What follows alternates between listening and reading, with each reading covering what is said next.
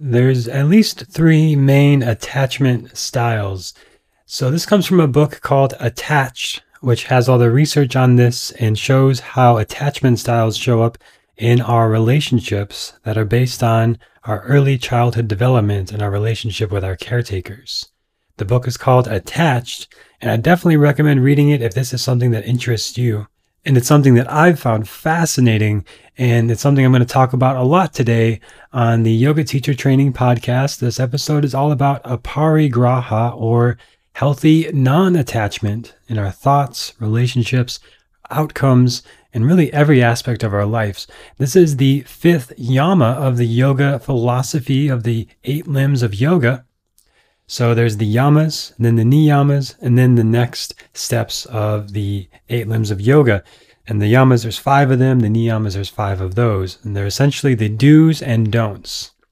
First are the don'ts, the things we don't do. So we've covered these so far in this series. Ahimsa, non-harming.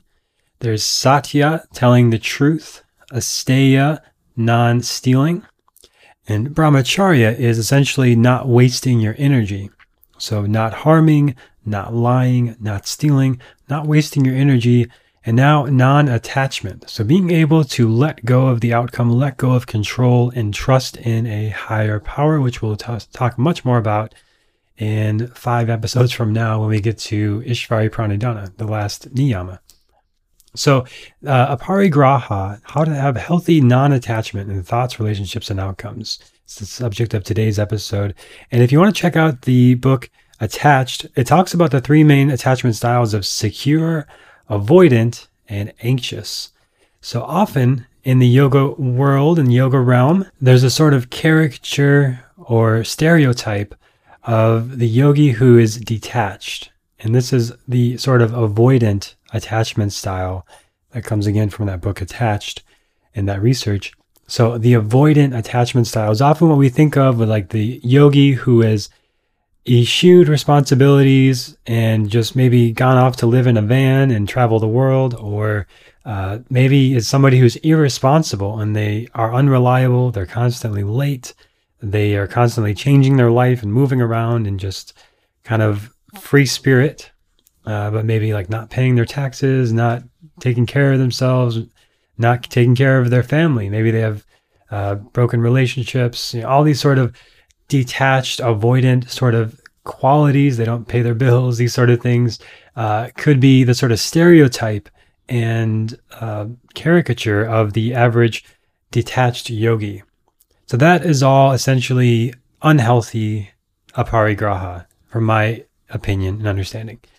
So aparigraha means apari and graha. Graha is grasp. And if you follow my astrology podcast, Quiet Mind Astrology, you know that graha is actually the name for the planets in Sanskrit.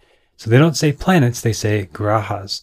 Graha has like a hold. It's a hold on an energy, a quality, and each planet is a graha. The sun has a hold on certain qualities. Saturn has a certain hold and grasp on qualities. And when that planet comes around and affects us in the transits, there's a certain pull in that direction of those qualities. Aparigraha is to not grasp, to be able to let go. This doesn't mean that we never grab on, though. And this is maybe where the misconception comes in, that it's okay to have nice things. It's okay to have luxury. It's okay to have goals. It's okay to have an identity and a healthy sense of ego and who you are and how you help others. In fact, I would say it's potentially causing more harm by not having those things, by not following your purpose. Imagine someone like Gandhi, who had such a huge positive impact on the world, saying, I'm just going to detach from this whole thing happening in the government and oppressing my entire country. I'm just going to detach from that and do my own thing and sort of avoid that. Right. So instead, he was detached from the result, detached from using violence. He was practicing ahimsa. That's his words, non-violence, non-harming. He was following these practices, and he led a non-violent revolution to create the change that was most of service to his country. And that is following the Dharma, following your path. There's a reason that you were born. And if you just say, I'm just going to be detached from anything I don't like, and just say, well, I'm just not going to grasp onto that. I'm going to practice this aparigraha thing. I don't feel like paying my phone bill. I don't feel like in getting involved in this thing, right? So there's a degree of that can be that sort of unhealthy expression of this. Now, at the same time, you can have a healthy expression of this, of knowing where to draw the line of, I don't need to be involved in every single political debate just because the media is amplifying it and blaring it in the face of everybody all the time. It doesn't mean I have to chime in and take a side. And in fact, sometimes that is just being manipulated and not following your dharma. And your dharma maybe says, go here, do this thing, serve people in this way. And you have these gifts to serve people in this way. And in fact, if you're just getting pulled and pushed around by everything external, you're not going to be able to fulfill that dharma. So the aparigraha, the detachment, comes not in saying, I'm just going to eschew responsibilities, but in saying, I'm going to basically feel what's in alignment for me and follow my dharma as best I can. And when something just is not working and there's constant resistance and struggle and suffering, and it feels like I'm really holding on and gripping to this result and trying too hard and trying to make things happen, and I feel tense in my body when I do it, now it's the time to stop grasping so hard and let go of that sort of efforting. It's too much stira now, and find more sukha and ease and more ability to soften and let go. And trust that essentially following the path of least resistance. And the image that comes to mind for me is this creek by my place that I walk by in the mornings. And there's rocks along the creek so that the water doesn't just immediately rush out and stop flowing and dry up. There's these rocks that slow the flow of water, and then the water just molds itself around the rocks and changes its course a little bit, but it's still going in the same general direction. And then there's another rock further down the creek, and it just molds around that rock and keeps flowing and doesn't get stopped anywhere. So that aparigraha is essentially, this wouldn't really happen in nature, but it's like the water is flowing down the stream, it hits a rock, and it just stops there and says, I must get through this rock. And this rock has to move for me to keep moving. And that's when we get stuck on maybe ideologies or ideals or things that we think this has to be this way, and I'm going to make it happen. I'm going to make it work and push against something. And that sort of Carl Jung phrase of what we resist persists. So if we're just keep butting our heads against that thing, it's going to make that thing equally strong and resist us. And that happens very much internally. When we sort of fight the things like, I shouldn't feel that way, or I shouldn't feel this way, and a yogi should be X, Y, and Z, and I'm going to hold on to that ideal of what I should be and fight against myself and shame myself for the way I feel or doubt myself. Instead, we could say, okay, I'm flawed, I'm human, I have fears, I have insecurities, I have weaknesses, I have dark sides, I have blind spots. And that's not going to stop me from doing my practices, not going to stop me from trying my best and following my dharma as best I can. So we're not so attached to the way it should look and what it should be. And in the yoga postures, knowing that some days, you might not be as flexible as the day before or strong as the next day. And there's going to be times where our bodies just don't have it and we're not what we expected of ourselves. And do we take that opportunity to beat ourselves up and say, I should be this way, or my yoga practice should look this way, or really hold on too firmly to those ideals and goals?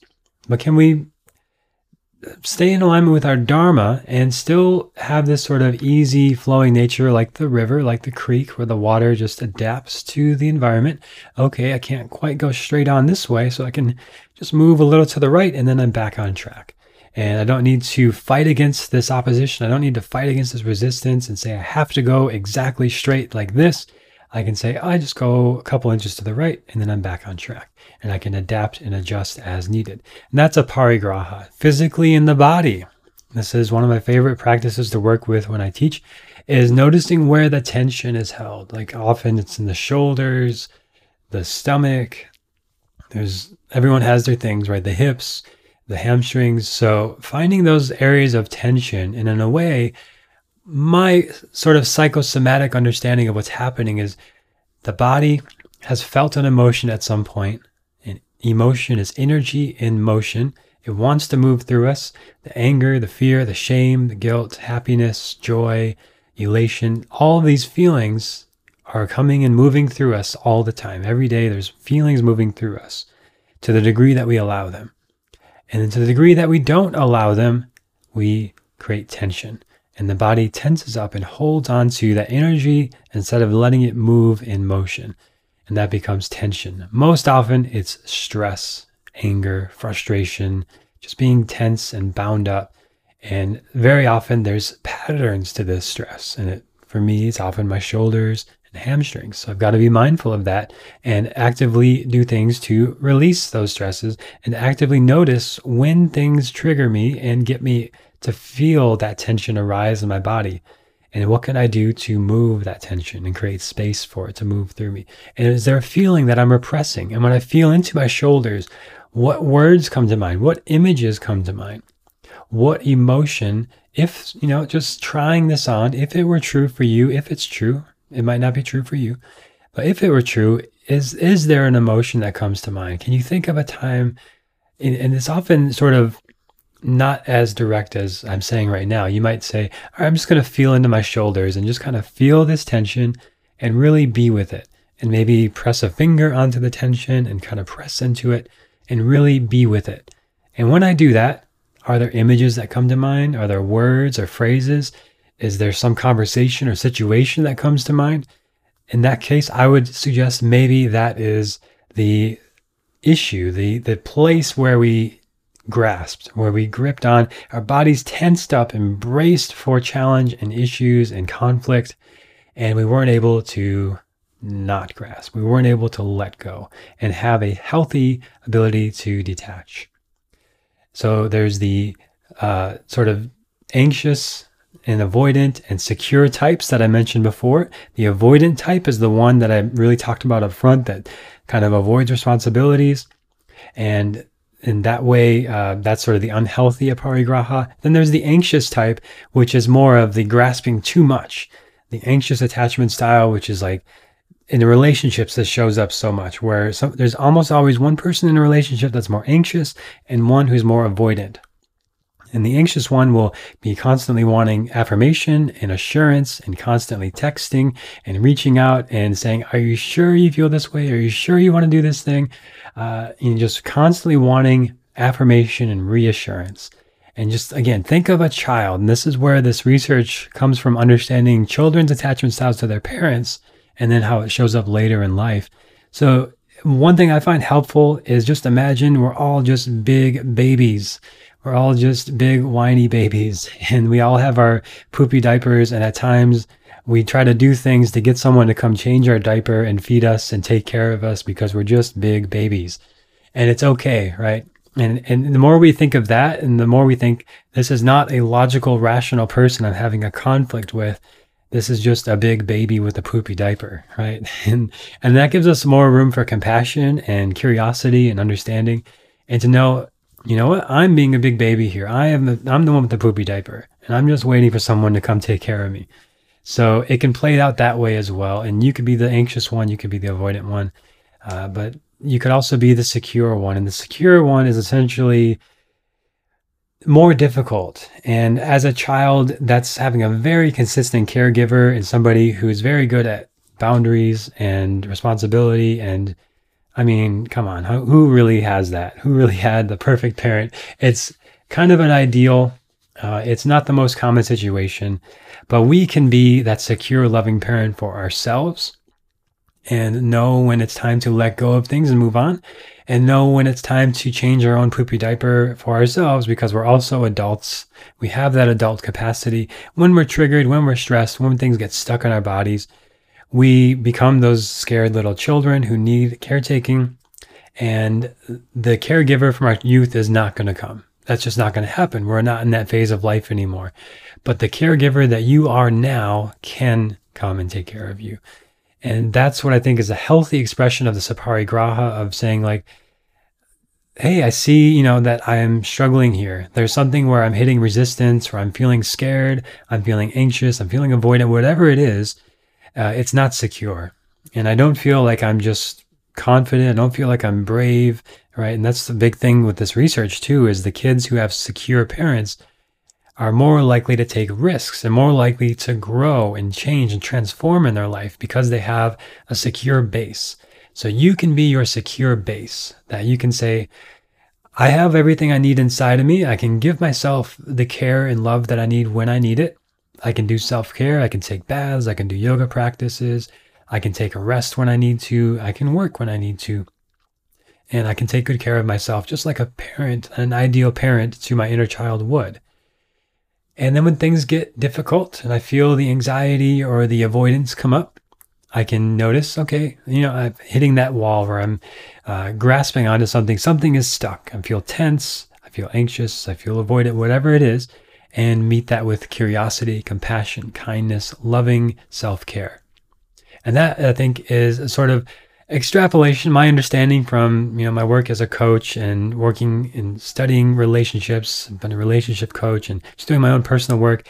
That's a sort of synthesis of the yoga philosophy with our modern understanding of attachment styles, so that we can find a healthy attachment in ourselves, and that will naturally carry out into our thoughts that we think day to day, of knowing our limits of what is healthy and what is unhealthy for us, and what we need to take care of ourselves. And then naturally that carries over into our relationships, where we are able to take better care of ourselves. If something feels out of alignment in a relationship, we don't fight against it so much. And as soon as we notice, oh, I'm doing that thing, I'm fighting with this person, I'm getting anxious about them, I want to know what they're doing, I want to text them all the time, feel like I have to immediately respond to this text and get into this big thing. Okay, slow down.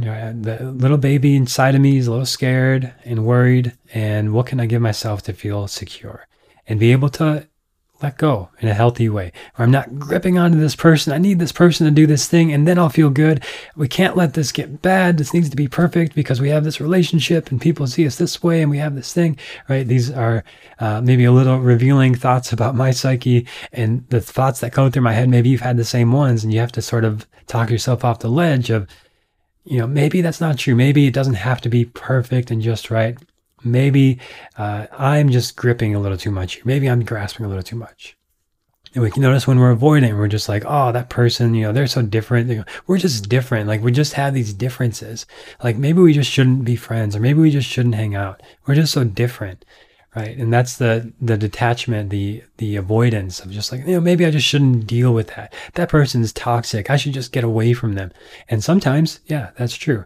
But sometimes it's just the inner child that's scared and needs some inner security and doesn't need that person to do anything, right? That person is they're themselves. That's not my job to manage them or what they do or say.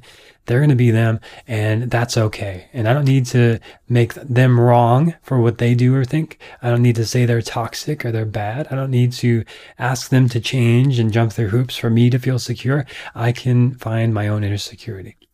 And now, of course, in relationships, there needs to be that give and take. There needs to be dialogue. There needs to be compromise and boundaries and clarity. And there are going to be times where you need to have those kind of conversations, and that's totally valid too. The main thing with aparigraha, that was, I just want to notice, did I tense up? Am I gripping? Am I avoiding? Am I anxious? And is there something that I need that I can give myself?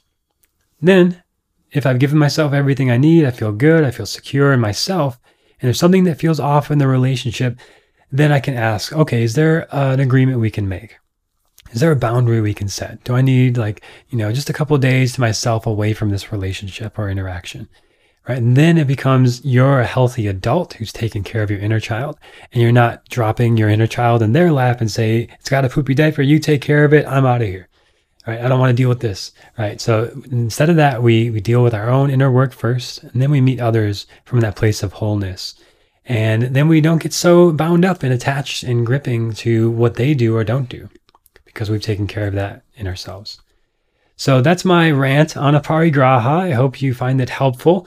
And in your yoga practice, just notice where you're gripping more than you need to, and maybe soften it a little bit. Or notice and be curious, why am I gripping? What's going on here? Why is that coming up?